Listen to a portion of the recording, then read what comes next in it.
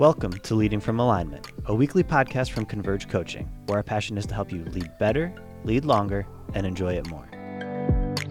Well, hello again. Welcome to another episode of Leading from Alignment as we count down our top 5 episodes of the last 200. Last week, When Leadership Squeezes You. This week, John Obolewski, give us a little clue where we're heading for number 4.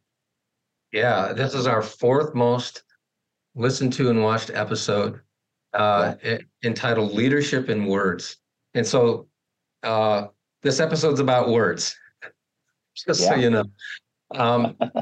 And words are one of the most powerful forces for good in the organizations we serve. Absolutely. Jim, it's my contention that our teammates tend to rise to the level of the words we speak to them. Yes. You know, for every human being that's ever lived, words matter. Mm-hmm. But for humans that lead, they matter even more. Yes. And so in today's episode, it explores how you as a leader can leverage the power of words in a healthy way, not in an abusive way, not in a manipulative way, but you can use the power of words in a way that moves your organization and the people in your organization in a positive direction. And so it's our hope that this replay will inspire you in a fresh way to watch your words and to use them well. Right on. Well, I'm excited to hear it again. And I know I was there when it was recorded the first time, but after so many months or years, it comes back as brand new information. So we hope that all you watchers and listeners enjoy this. The number 4 most listened to, most watched podcast of the last 200, leadership and how we use our words is vital. God bless you as you listen now. Yeah, the title is called Leadership and Words. And, words are our currency, right? I mean, in a lot of ways as leaders. And they also are one of the most powerful forces for good in the organizations we serve. You know, people can run in the strength of a well-deserved compliment for weeks. And there's just so much power for good. But unfortunately, there's also power for not so good too when it comes to our words. And the Bible has a lot to say about that.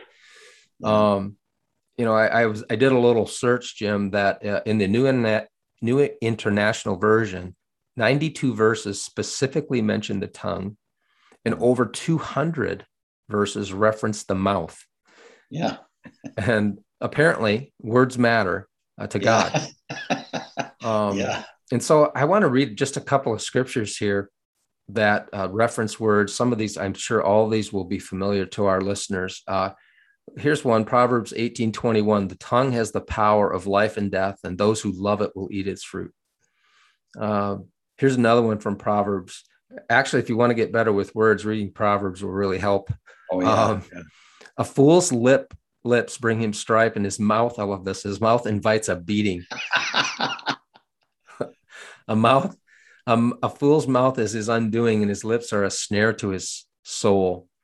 The words of a gossip are like choice morsels. They go down to a man's innermost parts. And let me give you one more. This one's like this is like the icing on top. James 3:6. The tongue is a fire, a world of evil among the parts of the body. It corrupts the whole person, sets the whole course of his life on fire, and is itself set on fire by hell. So any questions at this point? It's like, wow. Wow. I mean, so that our tongue has the capacity to create and destroy, to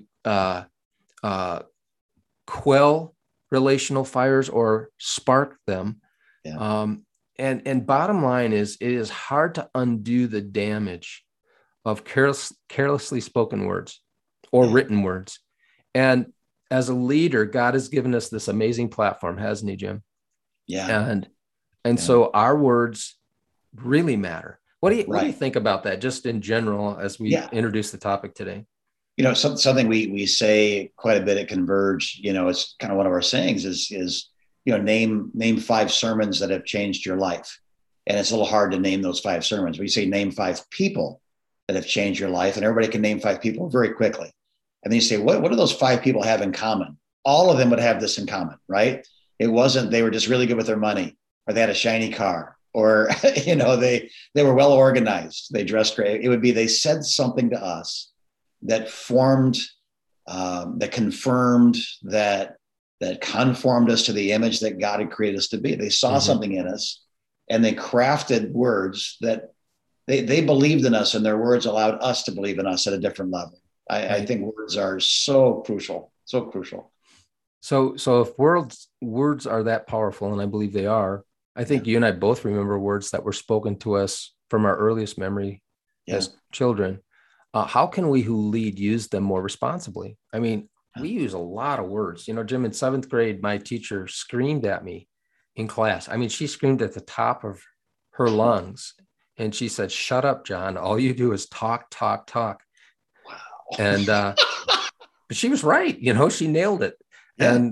And I talk for a living. You talk for a living. So I think we have the same teacher, actually. It sounds very familiar.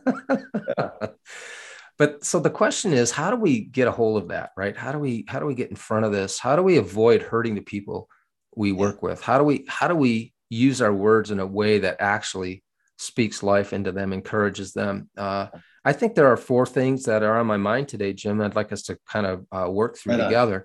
And give us a proactive list. Okay, here we go. The first one is prayer, or to pray. Psalm 141:3 says, "Lord, set a guard over my mouth, keep watch over the door of my lips." I'm thinking those words would be good to say to God every morning. Yeah. Before we whisper another word to a human. Yeah.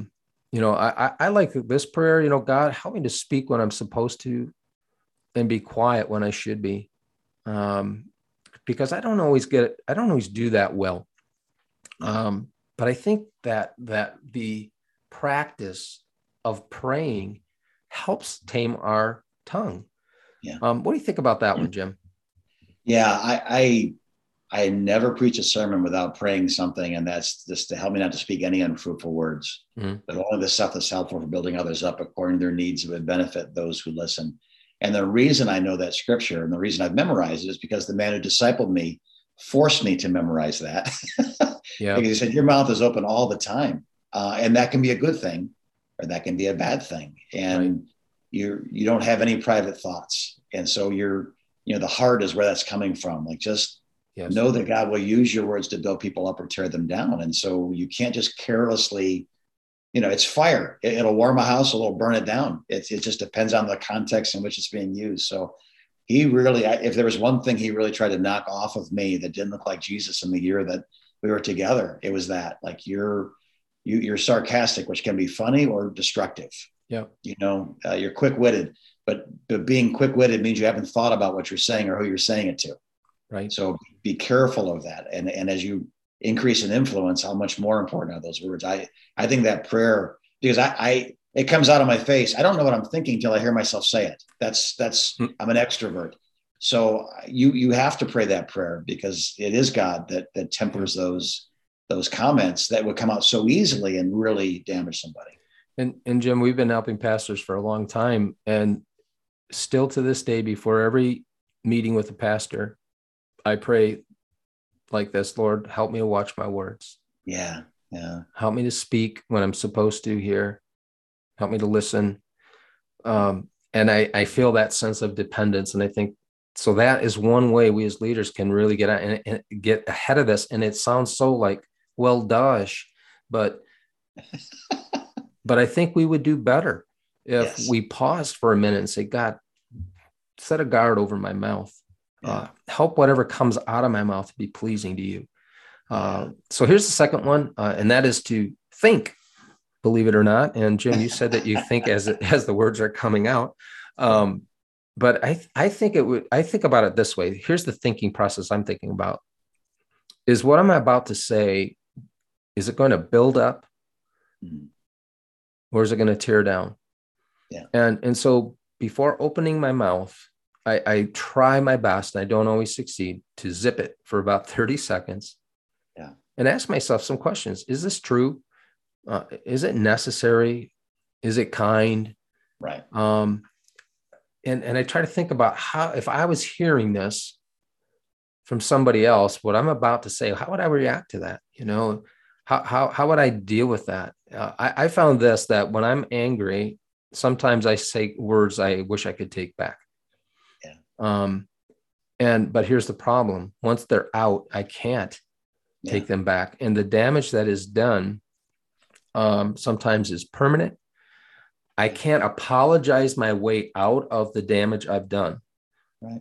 Apology is not a get out of jail free card. Yeah. And so thinking more before I open my mouth. What do you think about that one, Jim? Yeah. I try to, I don't know what I'm thinking until I hear myself say it, but there are environments where that's okay. And there's environments where that's not okay. If I'm meeting somebody for the first time, if I'm preaching on Sunday, if I'm in a marriage counseling situation, I mean, these are sensitive and important environments. Yes. If I'm dreaming with a close, if you and I are discussing the future, I don't guard my tongue. Because my heart's okay. And right. The environment's prepared to, for that conversation. But yeah, I think that absolutely. Again, because you can't unring a bell. Once it's rung, it's rung. And man, I think about marriage. How many times Dina said, how's this dress look on me? Like, you better be careful how you answer that, because she's not asking a fashion question. She's asking you an identity question. Yeah.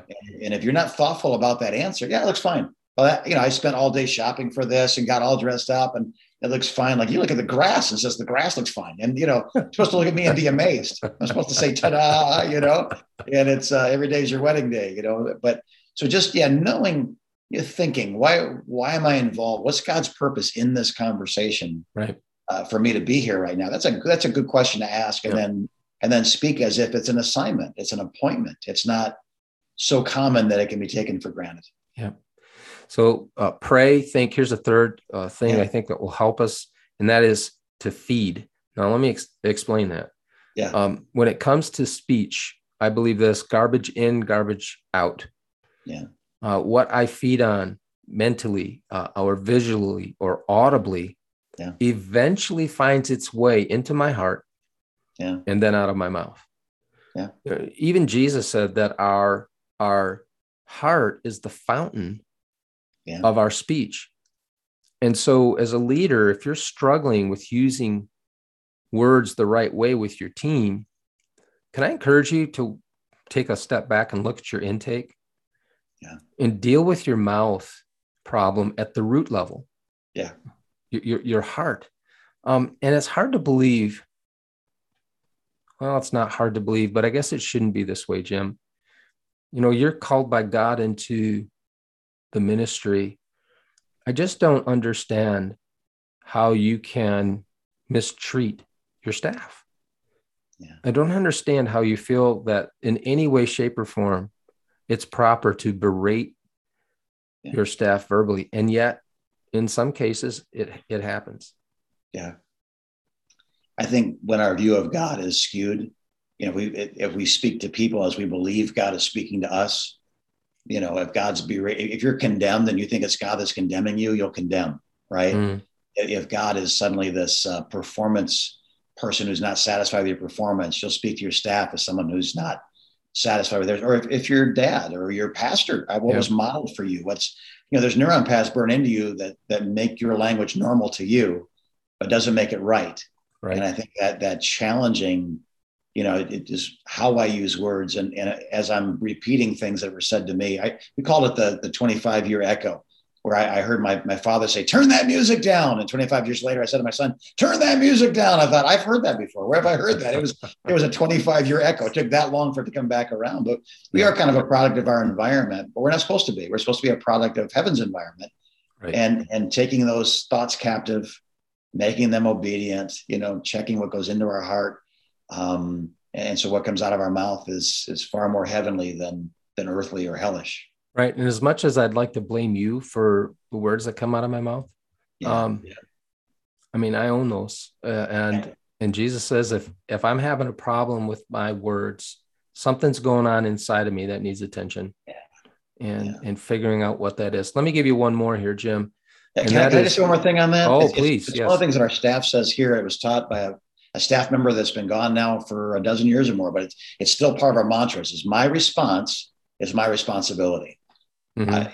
That's what I'm responsible for. And their response, we teach that to all of our leaders. A parent's upset, or there's a confusion, or there's a miscommunication. My response to that is my responsibility. You can't say, they made me so mad that that's not an excuse. That can be a reason, but it's an inexcusable reason. Mm-hmm. It brings us back to, like you said, a heart condition. Yeah. So pray, think, feed. And here's the last one, and that is understand. Yeah. And here's what I mean by that. We can implement these first 3 steps as preventive measures, right? And we still say something we wish we could take back. And I think sometimes in those moments, we try to use an apology as a crutch. Yeah. For our careless words. We think, they'll forgive me. They always do. I'm their boss. They have to.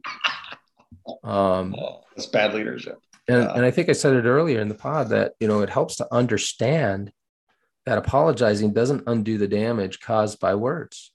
Yeah. It doesn't reinstate trust. I think we can use an apology as a way of pretending that our hurtful words never happened. Yeah. But to the injured person, it doesn't work like that.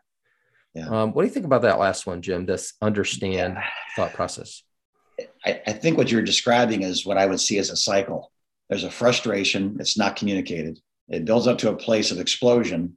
It's not resolved. There's an apology that is, it's meant, but it still isn't healthy. And then you go back to normal, which is the process of frustration that builds into an explosion. Yep. That resolves it sort of in a sick way with an apology. No, if people are dreading coming to work because of the words that are spoken, we're doing something wrong. If people are dreading coming home because of the words that are spoken, when I call out my son's name, let's say he's 10 years old, and I go, Josh, if Josh goes, I wonder what my father has for me, then I've done something well. I wonder what dad's mad about now. Something's wrong, right? Yeah. When I say, hey, let's take a walk, let's go to lunch. You got an hour, I want to spend some time with you. We hope that, that's a good thing, not what have I done wrong sort of a reaction. And if people's reaction to us is negative when we want to spend time with them, it's probably because negative things have been said. So now I think that understanding that an apology, there's a difference between I'm sorry and I repent. I'm sorry that I blew up at you, but I repent of using anger. I repent of unresolved issues causing explosion. Those are 2 completely different things. So if you're apologizing habitually, but not repenting once, you have other work to do. That's right. And so you might be listening or watching today and wondering, why do all those words about words today matter? Why should we care? Here's why, because words are seeds. Yeah. They start relationships, and they can also kill relationships. Yeah. Your words as a leader matter because God has given you an amazing platform. He's entrusted you with a platform that has huge influence. Your words carry a ton of weight. And we want you to use your words well, because usually when you do, good things follow. Yeah. And when you use them poorly, well, you know what happens, right, with that. So that's why we brought this to the forefront today, Jim, because I wanted to challenge those who lead, those who talk a lot, to use their words wisely. Yeah. I did a study on language years and years and years ago, but it's always stuck with me that before the fall, words were used for creation, setting things in order, and blessing. That was it. It wasn't until after the fall that shame and blame and all those other, words were suddenly used for a lesser purpose. But before sin occurred, it was creation, setting in order, and blessing. So that's one of the things it's a test I use in my own language today, to use words for creating what God wants to see, for setting in order the things that exist, and for blessing, those that are around me. And maybe that's a good place to kind of end our conversation. It's just that test. If the answer is no, then go back to these 4 steps and say, then what should I do to produce those outcomes that God originally created language to create? And we find ourselves falling short, to repent, not apologize, and do it again and again and again. Yeah. Yep. Good. Right on. Well, John, thank you for your wisdom. It's funny. We talk about 40 years ago, we kind of chuckled, but there are certain things that become more true as you get older. And the fact that you remember what a teacher said to you all those years ago, and maybe even if you're not careful, would form, like if those words would have prevailed in your life, we would not be talking to thousands of people right now. Right. Because you just said, my words are unimportant. I'm unimportant, and so words bring identity. And so using them appropriately is so important. Thank you for your wisdom. That's the stuff you learn over the 40 years. It's not stuff, I'm not saying 16-year-olds don't know this, but they don't believe it like you and I believe it, because words have formed a great part of who we are today. So that's God bless you. Well, we hope that you enjoyed recapping that information. Maybe for some, it's the first time you've heard it, or maybe for others, you haven't heard it in so long that it really brought back the reason why it was one of our most listened to, most watched podcasts. John, I want you to sum up for us kind of the basis of the number 4 most watched, most listened to podcast, episode number 197 here, and leadership and how we use words. Yeah, thanks, Jim. So just a couple of thoughts as we close this one out. First of all, remind yourself that for every human, words matter. And for those of us that lead, they matter exponentially more. Yes. Our words carry a tremendous amount of weight, and that's in a positive way and also in a negative way. Before you speak, here's another thought, Jim, that is important, I think. Ask yourself this question: will what I'm about to say build up or tear down? Yes. And if the answer is it's not going to, if the answer is no, it's not going to build up, chances are you probably shouldn't say it. If you know it's going to tear down, then I think I don't need to tell you what the next step is, and that's to zip the lip, right?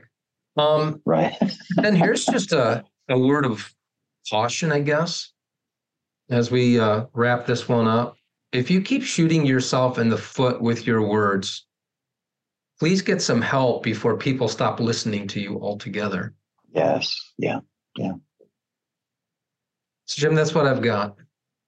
Right on. And as always, guys, we're here. Again, this is one we talked about a long time ago, but as John brings back, it reminds me to remind you, if you're in danger of what he just said, that's what we're here for.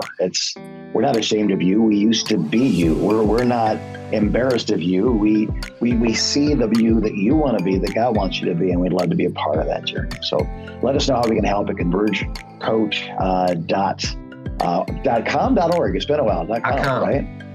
.com, yeah. And then let's just hang out, talk about ways to work through this. So God bless you. That was episode 197. Coming up on episode 200 next week, the number 3 most listened to, most watched podcast that was most helpful to the most people, we assume. So we'll see you again next week as you continue to lead from alignment.